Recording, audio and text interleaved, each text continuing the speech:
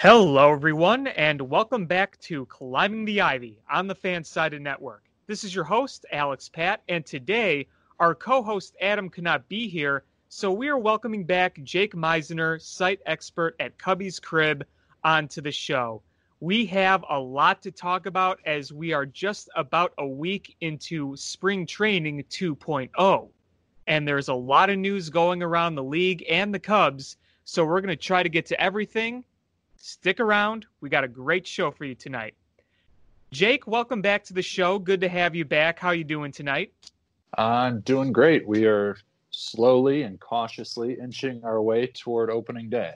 So right now, fingers crossed, just doing everything I can to stay safe and do my part, because at the end of the day, if you can't do it for yourself and your fellow man, do it for a baseball season. Yeah, exactly. And it's about 2 weeks away that we're going to have opening day. So, it's going to be here before we know it. When camp opened officially last Friday, I was actually off from work that day because of the 4th of July, and I drove down to Wrigley Field and was just around the ballpark when they started practicing, and you could kind of see through the right field gate what was going on inside. You could see people in blue jerseys and sweaters and those kind of jump shirt type things that you wear, like not exactly a sweater, but it's kind of the things you work out in. But, I saw some of the workouts going on in the field, and then they started batting practice, and people were out on Waveland ball hawking, and not a lot of balls went on to Waveland that day. Maybe like one or two bounced off the back of the bleachers, but you could hear the crack of the bat, and then you could hear the thud when they hit the bleacher seats. And obviously, it would have been different about 15 plus years ago, before those bleacher renovations, before you had the video board, but just hearing the crack of the bat that day was really nice. And I also ran into Len Casper on the street on Kenmore, I believe, because I was walking around and, he was wearing his mask. I saw his Marquee Sportsnet polo. He was coming out for a break, I guess, so I was able to run into him. I saw Javi Baez go into the stadium, but what really struck me that day was just how different everything is, because you're having camp in July. It's crazy, right? It's so unusual. Yeah, it really throws me off because for anyone who's listening who doesn't know, I also work for Wilson Sporting Goods. So I spent a month split between Florida and Arizona working at camps for Glove Day this year.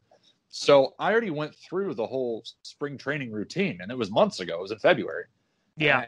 And so to see everyone, back at square one trying to get ready, and obviously they've all been doing their own workouts and conditioning and staying ready, but really going back to square one as a team and as a unit and trying to pick up where you left off 4 months ago, it's got to be disorienting and unnatural on top of all the coronavirus precautions and testing and protocol. It's as a player, it's strange enough as a fan. For a player, though, it's got to just seem like an out-of-body experience.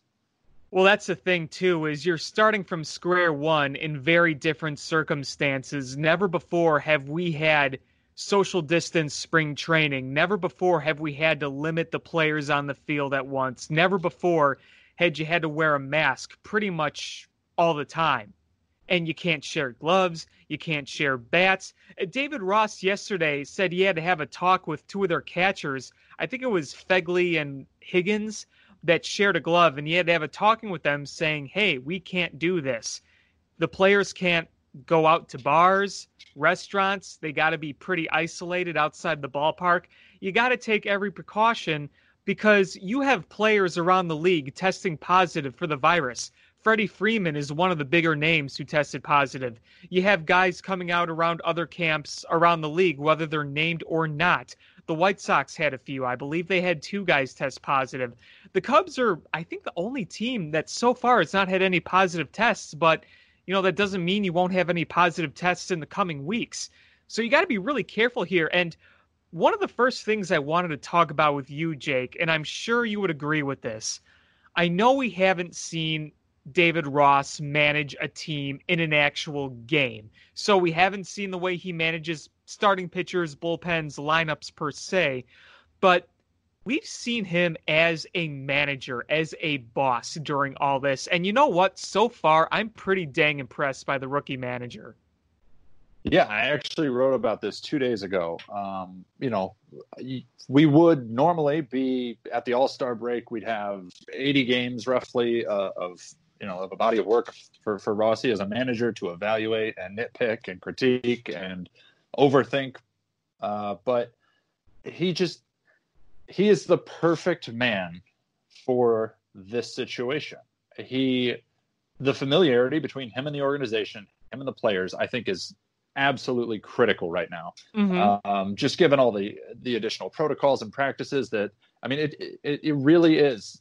Teams have to have an unending trust in everyone, the staff, the coaches, the manager, the players. You have to trust everybody in that organization right now, because all it takes is one person not being careful and not being, precautious, given everything going on, to derail the whole kit and caboodle. But Rossi, heard from players, hey, this testing, the results and the timing, it's not good. We are not comfortable. This isn't working. So what does he do? He gets on the phone to Major League Baseball personally and says, look, this is what's going on. This is not acceptable, and we need to fix it, because when my guys are coming to me saying these things, it raises a huge red flag for me as a manager.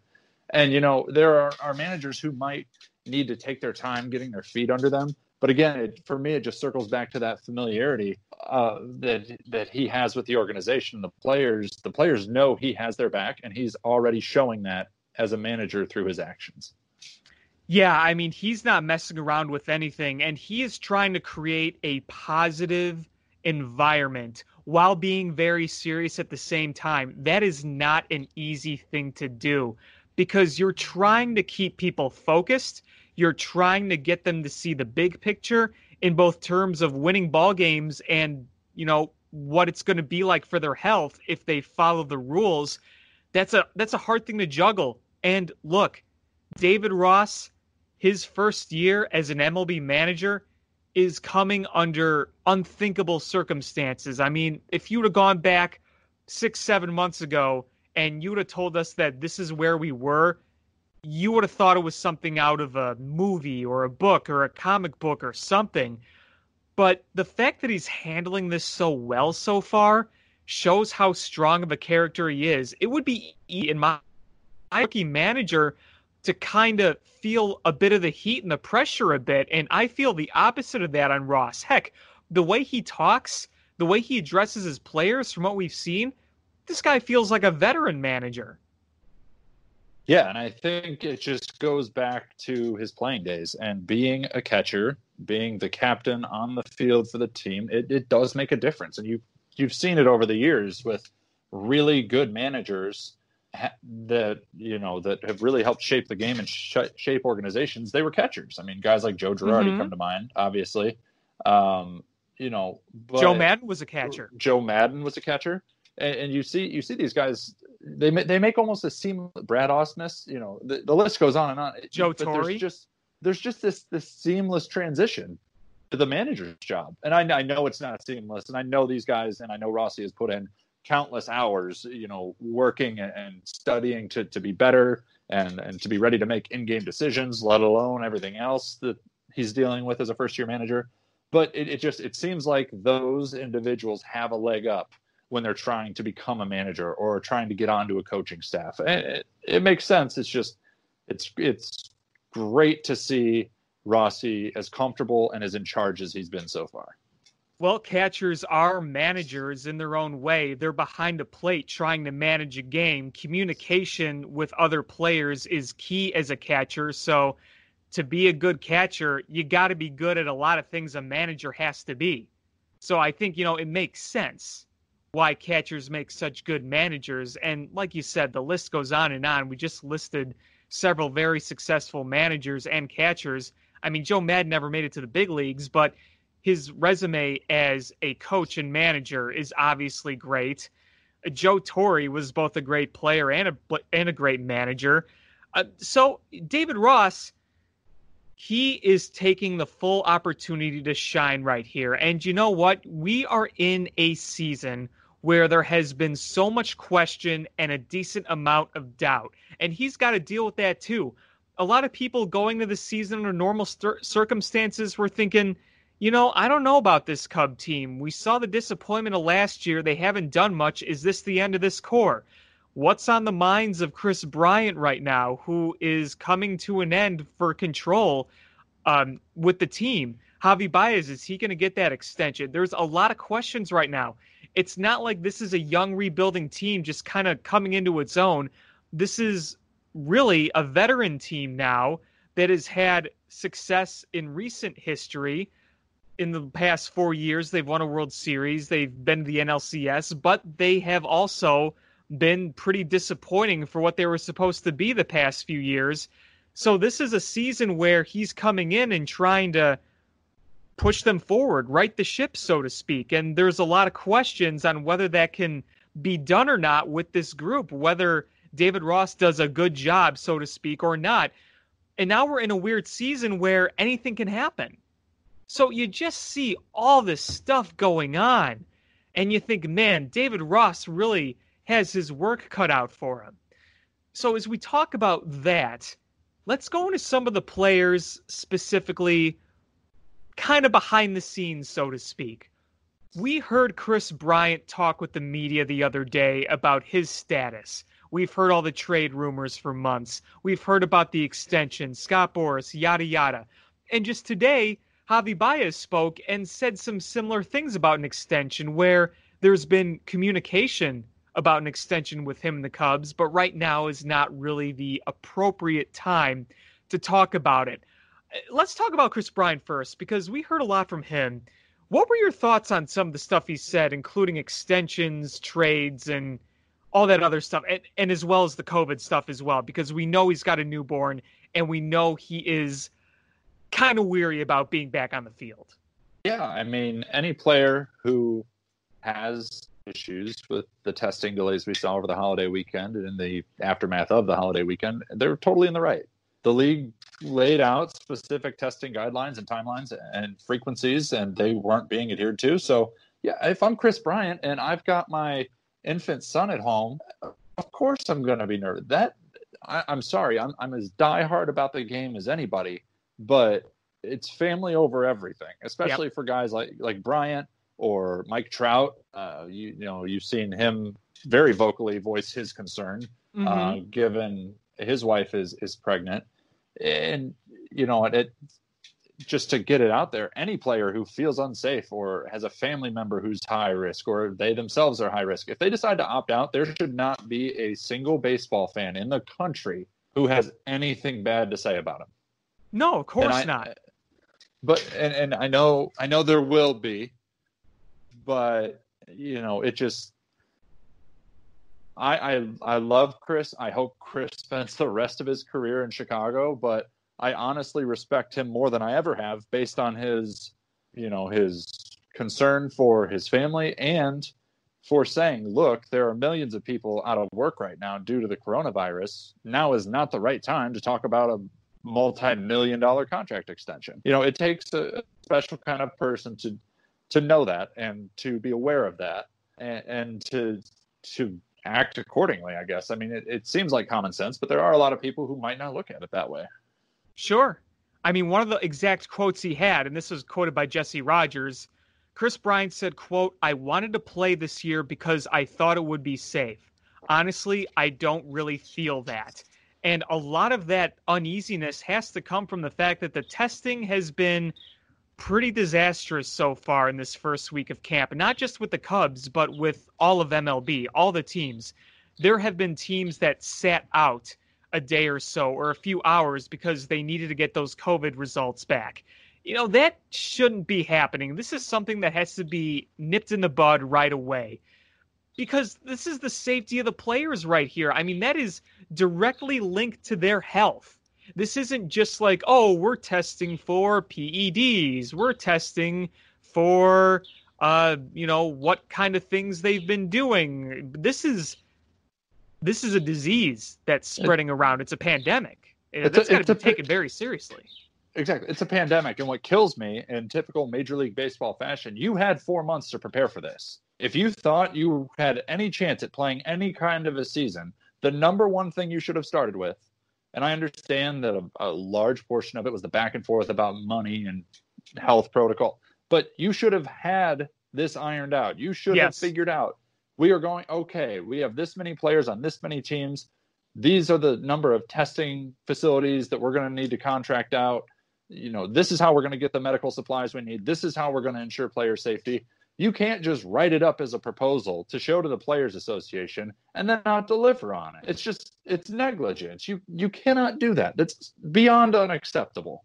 Yeah, it's not. And it's good that the players are coming out, and the players and coaches and other people are coming out and really hammering home the fact that we need better testing. We need more efficient testing. We want reliable testing, because you have the whole thing with the saliva and the other testing, and I don't really know exactly how those different ones work, like the rapid tests or whatnot, but the best thing to do is to have the most efficient testing possible as much as you can at a steady pace. You don't want to be sporadic. You want testing constantly, so we know that these players are healthy, or if they need to take care of themselves or not. And if it gets too rampant, you might have to shut it down again. But, safety first. Human safety triumphs everything.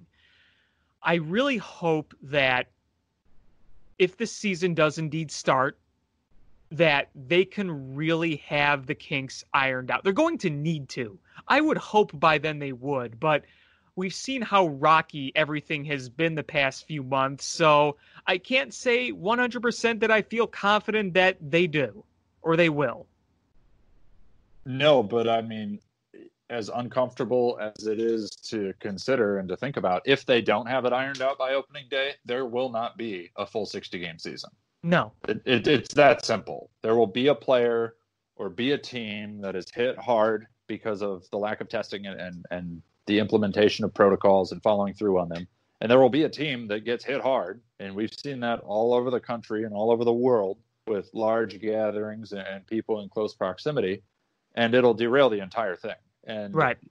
If logistically you could work out the schedule where the 29 other teams play, you mean to tell me that the players on those other 29 teams aren't going to see that and be like, nope, we're done? Yeah, why would you want to play against a team that could potentially be sick? You could easily spread it that way. Yeah, I mean, the league has to have this ironed out. And they claim they do, and they claim they will, but with everything... Time will tell. Time will tell. I don't have a lot of faith in the league's current leadership, but maybe I'll be pleasantly surprised. Well, we should hope so and demand so. There's no way about that. All right, so let's talk into actual stuff that's going on the field with the roster. We've been at it about a week, and a few transactions roster-wise have been made. Hernan Perez was added, whoop-de-doo. Brandon Morrow was cut. We all kind of saw that coming. But I think the biggest news roster-wise so far is the Jose Quintana injury, where he cut his thumb while doing dishes, and he's going to be out at least a few weeks, maybe more. There is no set timetable, but one thing's for certain. Eyes are going to be much closely more focused now on the likes of Alec Mills, Colin Ray, and other candidates that were in that fifth starter mix, because I think Tyler Chatwood is pretty much set in stone as the fifth starter now. But you're going to need someone to come in for Quintana, and it could be longer than you hoped or think. So, yeah, it's pretty significant news, even though Quintana has been pretty inconsistent as a pitcher with the Cubs. But the one thing you could always rely on Quintana is that he was always durable. You could always count on him making the start. Now you're going to have to fill that gap. And the Cubs pitching depth is much stronger in the organization from a bullpen perspective. From a starter's perspective, it's a little different. So you got to hope a guy like Alec Mills, Colin Ray, or maybe Adbert Alzolay could step in. But we'll see what happens. What are your thoughts on that? Quintana's been one of those guys, like you said, he's going to take the ball every 5 days. You know that. Yeah. And that's something you can build your rotation around that. You can fill the other 4 spots knowing, okay, Jose is going to pitch every 5th day and we'll work around that. What we get is what we get.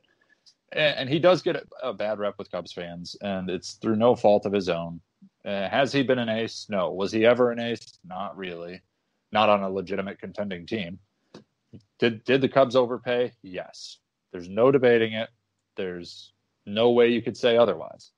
But this is a chance for the guys you mentioned, Ray and Alzolay and Mills and everyone else who's, in the mix. This is a chance for them to kind of make their mark and turn some heads and get some attention on themselves, because next year's rotation looks wildly different. You don't have Tyler Chatwood. You don't have John Lester. You don't have Jose Quintana. So there are 3 open spots. And given Tom Ricketts' comments about, the dire financial straits and the biblical proportion losses that they're suffering because of COVID-19, it's hard to imagine him going out and landing some big fish in free agency. So it's going to be on these young guys to step up and seize the opportunity. And in my mind, I'm kind of just looking at the Quintana injury as just a bit of an expedited timeline for them to do so. Yeah, this might be a real good audition time, so to speak, for the future, because you are going to have to figure out that rotation. Frankly, I don't think Quintana comes back next year. I really don't see that happening. He'll probably sign somewhere else unless the Cubs get an absolute steal on him. And I was going to say, I don't know. Will there be teams willing to give him what he wants? That's how I could see him coming back to Chicago. Like you said, they get a below market value deal for him, because not just because of the injury this year and, the perceived underperformance, but I think free agency is going to be a bloodbath next offseason. It'll be different. It'll be very different, that's for sure. And I think people will be on the lookout for durable type players. So it'll be interesting to see what his value is like in the offseason. And, it might be possible they bring him back and be like, all right, we need like a veteran innings eater down towards the bottom of the rotation. Jose Quintana can be that. But right now, I think if I were a betting man, I'd say no, he's not back. I do feel like the Cubs are going to try to go youth movement as much as they can and really try to rebuild that rotation from within the organization. That's been their goal, that they're trying to do that. They're going to see if Adbert Alzolay is the guy. They're going to see if Alec Mills can be part of the future. And again, this is what this season could be useful for. And, there are other pitching prospects down in the farm that, maybe they're going to come along at some point, because really next year, the 2 guys you are pretty certain are going to be still around because they're under contract are Yu Darvish and Kyle Hendricks. Yeah, I mean, that's it. You're looking to replace 60% of your rotation, and that's a tall order to do. And, we've always been told the goal of the organization is to be consistently competitive. I mean, for me, all your chips are on the table this year. You have to win, because I could see the Cubs trying to unload a Chris Bryant or players like that in the offseason, especially if they don't play well this year. But it's going to be on those young guys. At some point, the Cubs have to develop their pitchers. They have to do it, and they've shown a complete inability to do it for the last 10 years. And, it's hurt them in a lot of ways. It's led to things like the Jose Quintana deal. They didn't have the depth in the minors. They couldn't circle a few names on a list and say, hey, these 3 guys are going to help us next year. So they had to go and overpay for someone like Quintana. And at some point, and don't get me wrong, the position player development's been out of this world. I mean, you got to love what you've gotten out of that group, but you have to be able to develop pitching. At the end of the day, if you don't do that, you are not going to consistently win. Yeah, and that's why it was good that they got more power arms in the draft, because you're going to have to build up more of that for sure. Another question I guess I had, looking at everything that's going on, is if we're going to assume that Jose Quintana is going to be out at least another few weeks going into the beginning of the regular season, let's say he does come back. How do you shift things around again? Because what if Alec Mills is looking pretty good in a few starts? Would you be tempted to bump him down to 5 and maybe move Chatwood down back to the bullpen if Chatwood's not doing good?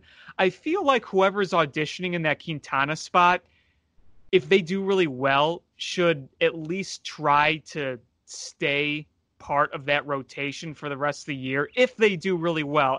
If Alec Mills struggles or whoever takes that spot struggles, then they could either go back to the bullpen or whatever. But if they do really well, and let's say there's another starter like a Chatwood that doesn't do so well, I feel like they're going to be playing to try to earn a spot in the rotation, at least for the rest of the year, knowing that Quintana might be coming back, if that makes sense.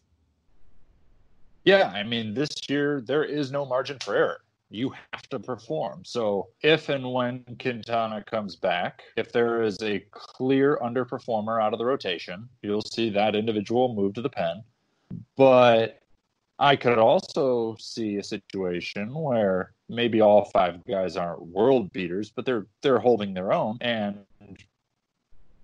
in an effort to get Quintana back on the mound, stretching, you got to start all over stretching him out again. I mean, he literally cannot pick up a baseball for a minimum of 2 weeks from the injury. And then you got to stretch him out again. So how long is it going to take? I mean, we could be almost a month through the season before he's stretched back out. So maybe Quintana is that bullpen arm. They've got some depth issues from the left side in the bullpen. You've got Kyle Ryan. You've got Brad Week. I mean, you've got some guys, but you could always use more. And then I guess the third alternative I could see David Ross going with a 6-man rotation to keep his guys fresh and let them go deeper into games. Sure. Yeah, no, I could see all of that. I could definitely see all of that. The 6-man rotation thing is interesting because the way the season is so different and you're going to be reducing your roster instead of adding upon it. It's a very weird season. So, yeah, maybe they do go that route. It will be interesting to see. Okay, so we're talking about getting off to a good start, no margin for error. Let's shift gears to the bullpen because I think a lot of people are talking about the bullpen. How do you feel? Because I'm still kind of uneasy. I mean, you look at the bullpen on paper and you see that the potential is pretty high based on overall resumes. But look, the main guy is Craig Kimbrell. And I know a lot of us reacted the other night when he gave up a bomb to Wilson Contreras and a laser single to Chris Bryant. And you could look at that and say, hey, Kimbrell stinks, or yay, Wilson Contreras is hitting out baseballs. But looking at what happened last year, looking at what happened in spring training, looking at the fact that Craig Kimbrell is trying to develop a changeup, you know what that's telling me right there? He's making adjustments. And you know what that means? We're probably not going to see the same Craig Kimbrell again. It's going to be a different Craig Kimbrell, for better or for worse. It's probably going to be different from here on out. The guy that threw wicked moving 2-seam fastballs that once dazzled hitters for a good 7-8 years, that might be over. I'm not saying he can't be effective, but it might be a different type of Kimbrell we see. You have to give Kimbrell some benefit of the doubt. I mean, we're talking about one of the best closers to ever take the mound in Major League Baseball's history. So you have to throw out last year. Don't forget about it, but you have to give this guy the benefit of the doubt because I'm here to tell you right now, David Ross is going to give Craig Kimbrell the benefit of the doubt. Kimbrell is the Cubs closer, and that will not change this season. No matter how it plays out, and I'm not saying it'll be good or it'll be bad. It could go both ways very easily, but Ross is going to trust in his veterans. He has to. He has no choice. You have to have faith in the Anthony Rizzos of the world and of the Craig Kimbrells and the John Lesters. You have to count on those guys to do their job if you're going to have any shot in this all-out sprint. Yeah, I mean, that's that's the situation they're in, and I agree they don't have much of a choice. I'm not trying to write I them mean, off, but I'd be lying if I said I wasn't worried. Totally. Yeah. I mean, anyone who watched him pitch last year who said they aren't worried, I'm going to question their eyesight. But, you know, again, I keep hearing, Rowan Wick. Rowan Wick has had one good season at the major league level. You mean to tell me you're going to trust an unproven pseudo rookie over Craig Kimbrell? You can't teach that ninth inning mentality. You have to earn it. And Kimbrell's done that. He has earned it. He has earned his stripes. He's won a World Series. He's made 7 All-Star teams. He's pretty much unanimously known as one of the best closers in the game. So I'm sorry. I'm rolling the dice with Kimbrell. I love Rowan Wick, and I think he could be a really good piece for us. But I need to see more than just a flash in the pan performance. I need to see it year in and year out. I need to see, what Pedro Strop did. For half a decade, Pedro Strop took the ball, and it was lights out. The 8th inning was done. We were going to hand the ball to the closer. And I need to see more of that before I see a couple blown saves from Kimbrell and just be like, oh, well, you know what? Forget it. Rowan Wick, the ninth inning is yours. That's just not how I see Rossi managing this. Well, here's another thing I wanted to bring up, too, about the back end of the bullpen. People, they're talking about, Kimbrell this, Wick this, Kimbrell this, Wick this. Let's not forget they brought in Jeremy Jeffress this offseason. And while he struggled last year, he's had some pretty dang good seasons. And I'm not sure what Jeremy Jeffress is going to show up this year, but if he looks good, then frankly, if Kimbrell is struggling and they want to make a change at closer, or if Kimbrell gets hurt, I'd almost rather give the ball to Jeffress before I do Wick at this point. I mean, I like Wick's stuff. I think he's got a lot of potential, but when you think about it, the sample size we have of him, even though he pitched really good last year, it's pretty dang small. Yeah, that's a good point. I mean, Jeremy Jeffress, I could see Dan Winkler getting a look in that spot.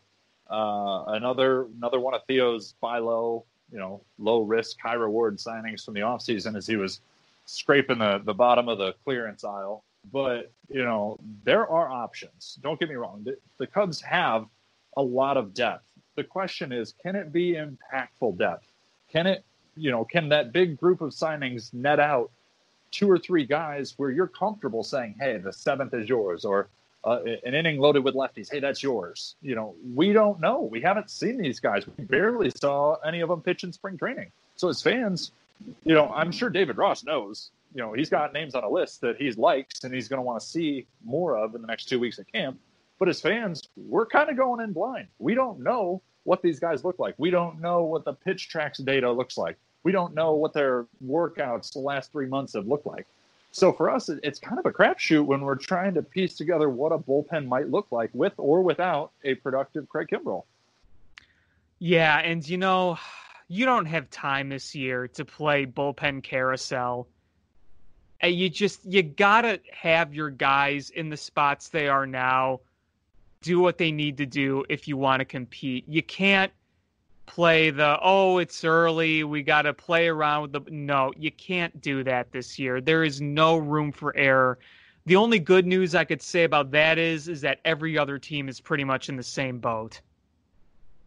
You have to get out of the gates fast and hot, and you've got to maintain it for 2 months. And if you don't, you're probably not going to make the postseason, especially in a division like the NL Central. It's going to be tight. It's going to be one of those divisions like it has been the last few years where it comes down to, a handful of games here or there that fall one way or the other. It's not going to be like I look at a division like the NL West. The Dodgers are going to win the West. I don't care about the Padres' talent. I don't care about anything else in that division. I don't care that the Diamondbacks outperformed expectations last year. The Dodgers are the best team on paper. They should run away with that division. I don't see a team that fits that bill in the Central, which, like you said, means you can't play bullpen carousel, mix and match, and just hope and pray that you strike gold when you're trying to figure this out. Yeah, exactly. I think going into this season, you're going to have a sense of urgency from every single team, whether they're in a good position or a bad position in terms of competing. If you're rebuilding, if you're contending, if you're somewhere in the middle, everyone's going to be trying to win this because it's a 60-game season and wacky things can happen in a small sample size. So I would not be surprised if you saw some bottom feeders kind of hanging around and trying to chase down a spot for a while. I mean, it could happen. How many times do we saw some of those really bad Philly teams be like 10 games above 500 a month or two into the season before they fell? We can see a lot more of that this year. And you look at the Cubs, who they're going to play, you look at their division, and you look at the AL Central, and you say, you have a lot of bad teams in there, but you have even more good teams that could make noise. The Cardinals, the Reds, the Brewers, and, we're playing the AL Central, and you got the Twins, and you know what? I think the White Sox are going to make some noise in this brief season, and you end the season against the White Sox, and they would love nothing more than to beat you. So it's going to be one of those schedules where you say, if you have any shot at making the postseason, you got to take advantage early because the schedule is a bit more favorable early. And then when you kind of go along, it gets a little tougher. So you can't do what you did last year in the beginning, that's for sure. If you start out 2-10, forget it, you're done. Yeah, and I mean, you're going to have it's going to be so different than what we're used to because, like you said earlier, we're used to the he'll heat up. Look at Anthony Rizzo. Anthony Rizzo is never a strong performer early in the year. He always has his lower back issues because it's cold out. Now we need Rizzo to be mid-season Rizzo from day 1 to day 60. He has to be that guy every day, and that goes not just for him but for every player. And it's going to be interesting because the schedule's different and you get those, AL NL matchups all the time. And yeah, I mean, it's really exciting as people who cover the sport and as fans of the sport. It's been a real rough year on way more than one front, but this is exciting. This is a chance for baseball fans to get something new and something exciting. But even if, it does look a little different and there are certain practices and policies that need to be in place to keep everyone safe. It's not, you can't just look at your division and say, okay, well, we should beat the Pirates this many times and we should beat the Brewers this many times. And no, like you said, those AL Central teams, you got to go up against the Indians. You got to go up against the White Sox. You got to go up against the Twins. Whole new look, guys, you haven't seen before. So it's going to be a wild ride. For sure. Okay, so let's talk about some of these scrimmages. And specifically, there are a few guys in these scrimmages I want to talk about. So tonight, we just had one. It was the Hendricks Darvish Bowl Part 2. And we have the results so far. Hendricks went 3 innings, no runs on 2 hits, 4 strikeouts. Darvish went 3 1/3. He faced an extra batter in the 3rd. No runs, 1 hit, 2 strikeouts, 5 outs via the ground ball. Why am I talking about Yu Darvish? Because we got to talk about his new pitch, which he's been showing off. And players like Ian Happ have gone on to say how nasty it is. He calls it the Supreme. It is like a 2-seamer and a fork/splitter. So if a pitch is coming at you with the speed of a 2-seamer and the movement of a forkball/splitter, I don't know how the heck you hit that. Well, if you're Ian Happ, you don't. But, I wrote about this when we first heard about the pitch. All I can think of is Yu Darvish rolling up to Taco Bell and ordering a Supreme. That's all I can picture every time I hear about this. And I hope sometime this season we get a good Photoshop job that somehow incorporates this. But Happ explained it perfectly. You go up there. Normally you have a guy throwing 3 or 4 pitches. You can watch him, someone like Happ usually hits down in the lineup. Say you've seen this pitcher face 6 guys. You see how he structures his attack plan. Maybe he starts off with an off-speed 3 out of 5 times, or he throws a fastball every time on first pitch, or he pounds the inside or hits you low. With Darvish, you have to consider 11 possibilities. The odds are stacked against you. And if he's locating, he's pretty much unhittable. And the one thing that really stood out when you just ran through that was he's getting outs on the ground. That's huge. When Yu Darvish gets outs on the ground, the Cubs have a very good chance at winning. It's Yeah, when he because leaves if he's pitches more up in the zone. economical, yeah, Well, and not just that, but he struggled at times with the long ball. He'd pitch well, and then he'd just leave a couple pitches up, and hitters would punish him for it. So if sure. he's pounding the zone in the right spots, I'm all aboard the Yu Darvish hype train here in 2020. Yeah, especially since he clearly has his confidence back. I mean, you saw it last year. The confidence is there, the mentality is there, the work is there, and from what it sounds like, the strength is there. If he just keeps building off what he did last year, you're going to have that guy you paid all that money for. Because you could be a batter sitting up there and saying, well, I expect a fastball, but you get like a frisbee instead. And then you have something that comes in with blistering speed. And then you have something that comes in with blistering speed and dives somehow. That's pretty hard for a major leaguer to hit. I mean, if you just look at some of the videos and you see the movement, you kind of say to yourself, how is that even possible? How does like 60 feet allow for that type of thing to happen? Because when you think about it, 60 feet is not that long of a distance. And for all that to happen in like a split second over that short amount of distance, that's pretty nuts. Yeah, I went to one of his starts. It was one of his last of the year, and forgive me, I don't remember who they played. It was during the week. I remember that. But it was one of those, I think he had like 7 strikeouts in the first 3 innings. And I very much believed at that point, I was like, oh my God, he's going to strike out 20. Because when he is locked in and he's mixing his whole repertoire like he was that night, he is unhittable. You cannot touch him. And it's so exciting. It's so nice to see him have that confidence and be comfortable, because his first year could not have gone worse. And, we've seen guys with those big contracts, Jason Hayward, for example, underperform. And thankfully, Hayward has definitely earned his spot. Huge clubhouse guy, leader on and off the field, one of the nicest guys you'll ever meet. But it's really nice to see Darvish come into his own now. He's accepting his role as a leader, accepting his role as a veteran. And, I mean, he knows what people say about him. And now, instead of shying away from it, he is ready to just take that challenge by the horns. And I cannot wait to see what he does with it. I know. I hear you loud and clear. I'm right there with you. I think that's the best way to describe it, honestly. Now, here's something else that's very interesting about what is starting to happen more and more at these scrimmages. We have crowd noise, simulated crowd noise, cheers for hits, cheers for strikeouts. We have a bit more of a simulated game going on, and they have walk-up songs. David Ross says he wanted to kind of make everything as real as possible for these guys.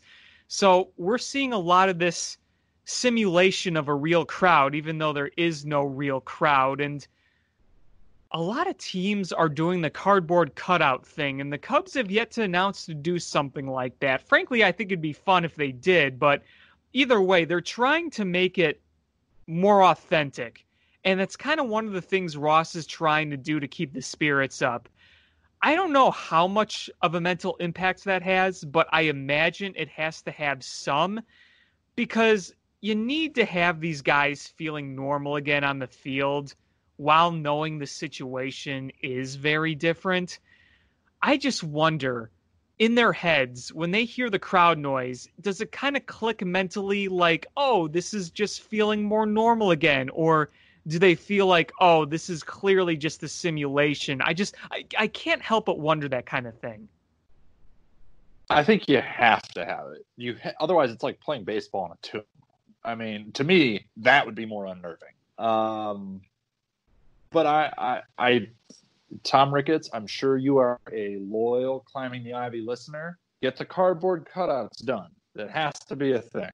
It would be great. It's a way for him to make money for Cubs charities. All of it could just go to charity. There's plenty of people in need right now. But again, I think seeing faces is a thing. You don't want to just look at, say Wilson Contreras hits a walk-off home run against the Cardinals. What's that like? What's it like without crowd noise? 2, what's it like without people in the stands? And 3, what's it like when you get to home plate and you can't touch your teammates, celebrate? Like, it's all messed up right now. But the least you could do is, I keep thinking maybe instead of cardboard cutouts for the bleachers. Remember opening day 2015? The bleachers weren't done, so they had the for lack of a better term, covers over the bleachers with Yeah, they the had the Ernie Banks stuff Ernie over. Banks, and Yeah, yeah. maybe you just print those out that look like fans and just cover the bleachers up. Just to give it some type of quote unquote normalcy. Put cardboard cutouts behind home plate, pump the fake crowd noise in, do the walk up songs. You got to make it as normal as possible, not just for players, but for fans watching. I don't remember which league did it overseas, but I saw someone post that the outfield had like robots in the stands. I'm not sure you could fill the entire Wrigley Field bleachers with robots. Also, we don't want to risk robot overlord, so I don't think that's going to happen. But yeah, I think cardboard cutouts would be fun. I also think it would be a lot of fun if they play as much of that great organ as possible just to make it feel like an authentic baseball game. Obviously, they'll have the walk-up songs, but they got to have the organist in there. And the new guy, I follow him on Twitter. He follows me. He's a really nice guy. The guy who's taking over for Gary Pressey. I really hope they implement as much of that as they can, because to me, it's not a baseball game at Wrigley Field without the organ playing. Right before coronavirus hit, my wife and I closed on our first house, and one of the big selling points was this beautiful finished basement. I knew right away it was going to be a Cubs man cave. That was the end of it. That is my space. She can decorate the rest of the house. I will paint it whatever color she wants, put whatever furniture up. Totally fine. Let me have my man cave. That happened, built it all out, was ready for opening day. Coronavirus hit. But one of the first things I did when I heard about the second opening day here in a couple weeks, I went and found baseball organ music online and hooked it up to the surround sound. So I know on opening day, I can make my basement feel like Wrigley Field, because it sounds dumb. But for Cubs fans, that sound is Wrigley Field. It is baseball. It means baseball is back. Summer is here. So I totally agree. Give me organ all times a day. I could live in Wrigleyville and you could play organ music 24 hours a day, 7 days a week, and I would not complain once. Well, organ music has a very strong history here in the city of Chicago, because not only was Wrigley Field one of the first ballparks to have the organ play in it, sports and the organ in the city has been very big. I mean, Nancy Faust played all those years at White Sox Park at Old Comiskey, and the biggest pipe organ around for many years was at Old Chicago Stadium. And I don't know if you've ever done this before, and I don't know how many listeners have done it before. It was before my time, but go and listen to recordings of that Chicago Stadium organ. It is one of the most powerful sounds you will ever hear. One of the most powerful sounds you'll hear. And I've been to a lot of Blackhawks games where they have the electronic organ that's supposed to sound like the original. But if you listen to how that original organ plays, those massive pipes in that small stadium, it is something that is just awesome. So I can't picture a major Chicago sporting event outside of like football without organ music playing. Yeah, I mean, like you hit it right on the head. It's history, it's baseball, it's Chicago, it's everything that we love, especially during the summertime, and especially this year. To me, it's what baseball fans need to hear. It's what the players need to hear. So as we're talking, there is a great tweet from Jordan Bestan, our lovely MLB insider for the Cubs, who was an Indian reporter, and then he came over here. So, like Jason Kipnis, 3-1 lead. Okay, sorry, I just had to get that joke out once. But Jordan's a great reporter. I love following him on Twitter. He tweeted a picture of the bleachers completely empty, except for one spectator right under the video board. It's Anthony Rizzo chilling out because he's not participating in the scrimmage today because there are some back concerns with him. It doesn't sound like it's serious, but they're not risking it. But he's just the lone guy out there in the bleachers. He is living the dream right now. Oh, captain, my captain. I mean, Wrigley is his castle, or ship, whatever metaphor you would like. I love it. It was great. I was about to bring that up. I had just seen it. That's awesome. I mean, hey, no one else is using them. Let Big Riz, take a load off, let that back rest up for a couple days, and enjoy the sights and sounds of Wrigley Field. Well, you know what's interesting too is that when the players reported for camp and they were having like meetings in the stands, a lot of the players that played there for a number of years are saying, wow, we never had this perspective of the ballpark before, the perspective that the fans have. It made it even more special for them. Like being in the stands, kind of soaking it all in. You're used to going to work on the field and in the dugout, but when you're in the stands and you get a whole other perspective of this old historic building, for them it was really humbling. And you had Ian Miller posting all these pictures, like he was like a little kid at Wrigley Field. It was just cool to see. Yeah, I mean, and I think that's something that prior to this year, not just players, but maybe a lot of us as fans took for granted. A lot of us grew up around Wrigley Field and took going to games for granted. It was just something we did in the summer, and it was great, and it was fun. And, maybe one of the silver linings that'll come out of this year is we'll all appreciate things like the beauty of Wrigley Field a little bit more. Oh, and Kyle Hendricks is still in there, and Kyle Schwarber just took him deep opposite field. So I wonder if it landed near Rizzo.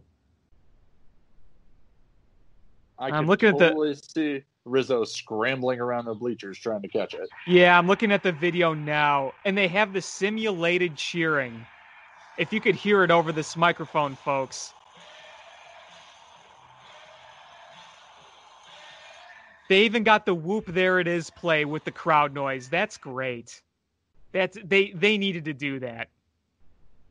I love that. Yeah, I love that whoop, there it is for the home runs. They started that in about 2015. It's kind of like, not quite to the extent, but it's like when the Blackhawks chose Chelsea Dagger for their goal song. Like, when you think of Cubs home runs now, you think of whoop, there it is. There's something I bet you never thought you'd say. Oh, Rizzo just left the bleachers. He didn't get the home run. Maybe he's at the concession stand getting a beer. I mean, I don't know. He's slimmed down so much. Maybe maybe he's looking for a side salad concession stand. Because, man, he looks good. I know. This is pretty much as fit as we've seen him. It's funny, because when I was an intern with the Chicago Bandits a few years ago, Rizzo was doing a charity thing. I don't know. Have you been to Rosemont, Jake? Yep. Yeah. Have you been to the ballpark at Rosemont where they have the Chicago Dogs and the Chicago Bandits, those two stadiums? Yep. Have you seen the dome that's right next to that? I have. So the dome, Anthony Rizzo was doing a charity event there one of those days. I went over to see him, and it was actually the day right after the David Bodie home run, the walk-off grand slam. And I saw him, and he looked like 15 pounds heavier. And I'm like, wow. Like, I've never seen him that big, and now he's like a twig. It's crazy. Yeah, I mean, he faced the same choice all of us faced. You can either spend quarantine getting in great shape, or you can spend it eating and drinking and binging Netflix. And thankfully for the Cubs, Rizzo chose the former of those two options. Well, and I think one of the reasons we talk about the players being so fit, being in shape, is it had to be really hard to stay motivated to keep working out when you don't know if baseball is coming back, when you have families to take care of and everybody's home. That's got to be hard to kind of stay motivated, I would think. At least for me. I don't know about other players, but maybe it's therapeutic for them to keep working out. But I feel like it would be easier said than done to stay in such good shape during the time of lull. Yeah, I mean, I'm sure it was challenging, but I guess at the end of the day, maybe they just approach it as, look, I don't have anything else I need to do right now except this. So I'll do this, and then I'll go spend time with my family because, I mean, you're not going to work out, 18 hours a day. So go in, get your 3 or 4 hours of work in the morning with Napoli, and then spend the rest of the time with your family, which I'm sure he got plenty of family time in because that's how Riz is wired. But, yeah, my hat's off to him. He looks great, and I'm really excited to see him back on the field, hopefully here in a couple weeks.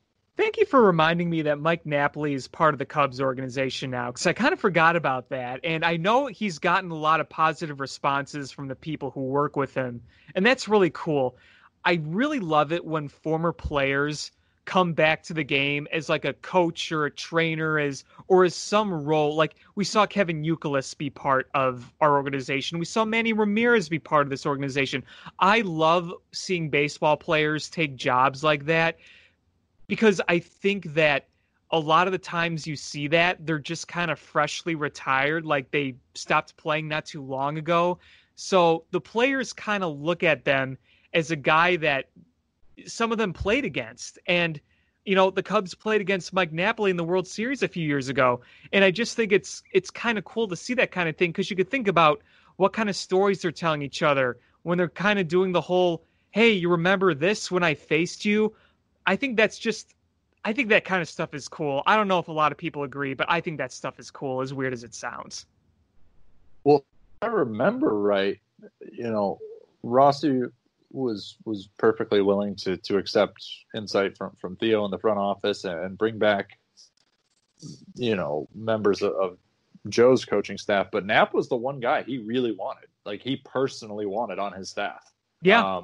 So, I mean, that just, it speaks to Knapp's character and his experience in the game and what he has to offer players. And, like you said, it wasn't that long ago that he was still playing. So I think that it makes it easier for those coaches like a Mike Napoli or, a few years ago, a Manny Ramirez, those types of guys. It's easier for today's players to connect with them, because if I'm talking to somebody like, I'm just throwing out a name, Chili Davis. If I'm talking to Chili Davis, his perspective in the game when he first got into it is so wildly different from what it is today that maybe we butt heads. Maybe we see things differently. Maybe we were taught things differently growing up playing the game.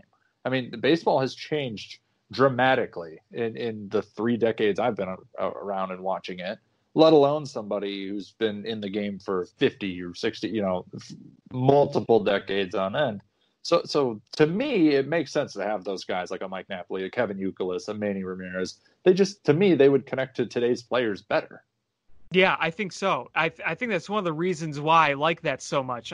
You nailed it perfectly. There's kind of the mutual respect that you get. It was always kind of the traditional respect your elders, the man that's been around. But I feel like today players love talking to other people they can relate more to. And I think the message gets across better that way. Yep, totally. Nailed it. Okay, so I have one question for you before we kind of wrap up. Would you pay $400 to sit in the rooftops this year if that was the only way you could watch a game in person? Probably. But, and there's a big but attached to that, if, COVID cases were spiking or the proper safety protocols weren't in place, if I didn't know that social distancing was going to be maintained and masks would be worn, if I didn't have a guarantee on all of those things, absolutely not. Absolutely not. And I haven't not gone to a game for a decade. But, and I mean, the last 2 years I've gone to probably 20. Just working downtown, it's just so convenient to hop on the red line from the loop and you're at Wrigley God, I don't know. That's a lot of money. But if I did once, not more than once, it's too much money. But I will say my rooftop experiences have been great, because it is really nice knowing, I put up all this cash up front, but that's it. I'm not going every inning to buy another $12 beer, or if I'm buying for me and the guy I'm with, $25 every inning. You do that till the 7th, it adds up real quick. So I do like the aspect of the rooftops where it's all inclusive. You don't have to worry about it. It's stress-free in terms of money, but I don't like that it is a very different environment. The rooftops are usually people who really don't care about the game. They're just there for a good time. I like going to games because I watch the games. Right on. Yeah, and I mean, now, you have the video boards blocking a lot of the view. The bleachers have been expanded, so could you really even see anything for up there? There's like 3 or 4 that are still pretty solid views. But again, part of me, like I said, having a basement, a new TV, and a surround sound system, part of me says I'm going to pocket the $400, go spend $20 on beer, and order a pizza or grill hot dogs, and just watch here and save $380. Yeah. And you're going to have different policies than normal on these rooftops, I'm sure, just because of the whole COVID situation. You're probably not going to have like a traditional grill buffet or, just kind of help yourself food. It's probably going to be a little different. And obviously capacity is not going to be full. It's going to be social distance and whatnot. So it's not going to be like a normal rooftop experience regardless. So maybe holding out and not going, as much as we all miss Wrigley Field, we miss seeing baseball, especially the Cubs play live. It will make the post-COVID games, like this fall or this winter or early next year, there's a coronavirus vaccine and the virus is eradicated. That first game back at Wrigley Field, where everyone knows they're safe and it's back to a normal world, will be amazing. It'll be like Game 1 of the World Series. It will. That's what it will be to people. It will be, okay, we're back. This is it. Like, this is what I missed. This is what I took for granted and didn't appreciate. But, just to be back and the smells and the sounds and the sights, it'll just be like turning your senses up to 100. Yeah, exactly. It'll feel great. And I don't know exactly when that's going to be. Hopefully 2021, which they already released the schedule, which is kind of crazy. They released the schedule today, and I did a quick view over. It looks like we're opening up at home and then ending in St. Louis, which feels like pretty much every other year. And it also looks like they're playing the AL Central again. So yeah, more Twins, Tigers, and all those teams. But yeah, kind of crazy. We already have the schedule for next year. For 162 games. You might as well put it out there because, as things currently stand, there's a good chance it'll change. So you might as well just give people to something to latch onto, to think about, to hope for. And hopefully, like I said, it'll encourage people to be safe and take precautions and think of their fellow baseball fan as we all work through trying to enjoy a very atypical baseball season. Yeah, for sure. All right, well, that is just about to wrap it up here on Climbing the Ivy. Jake, thank you so much as always when you come on. I know we always enjoy having you aboard and always have good conversations on here. Always fun talking to you. We'll have you on again soon. I want to thank everybody for listening. I want to remind everybody to check out Cubby's Crib at cubby'scrib.com. You could also check out the social media pages for Cubby's Crib on Twitter and Facebook.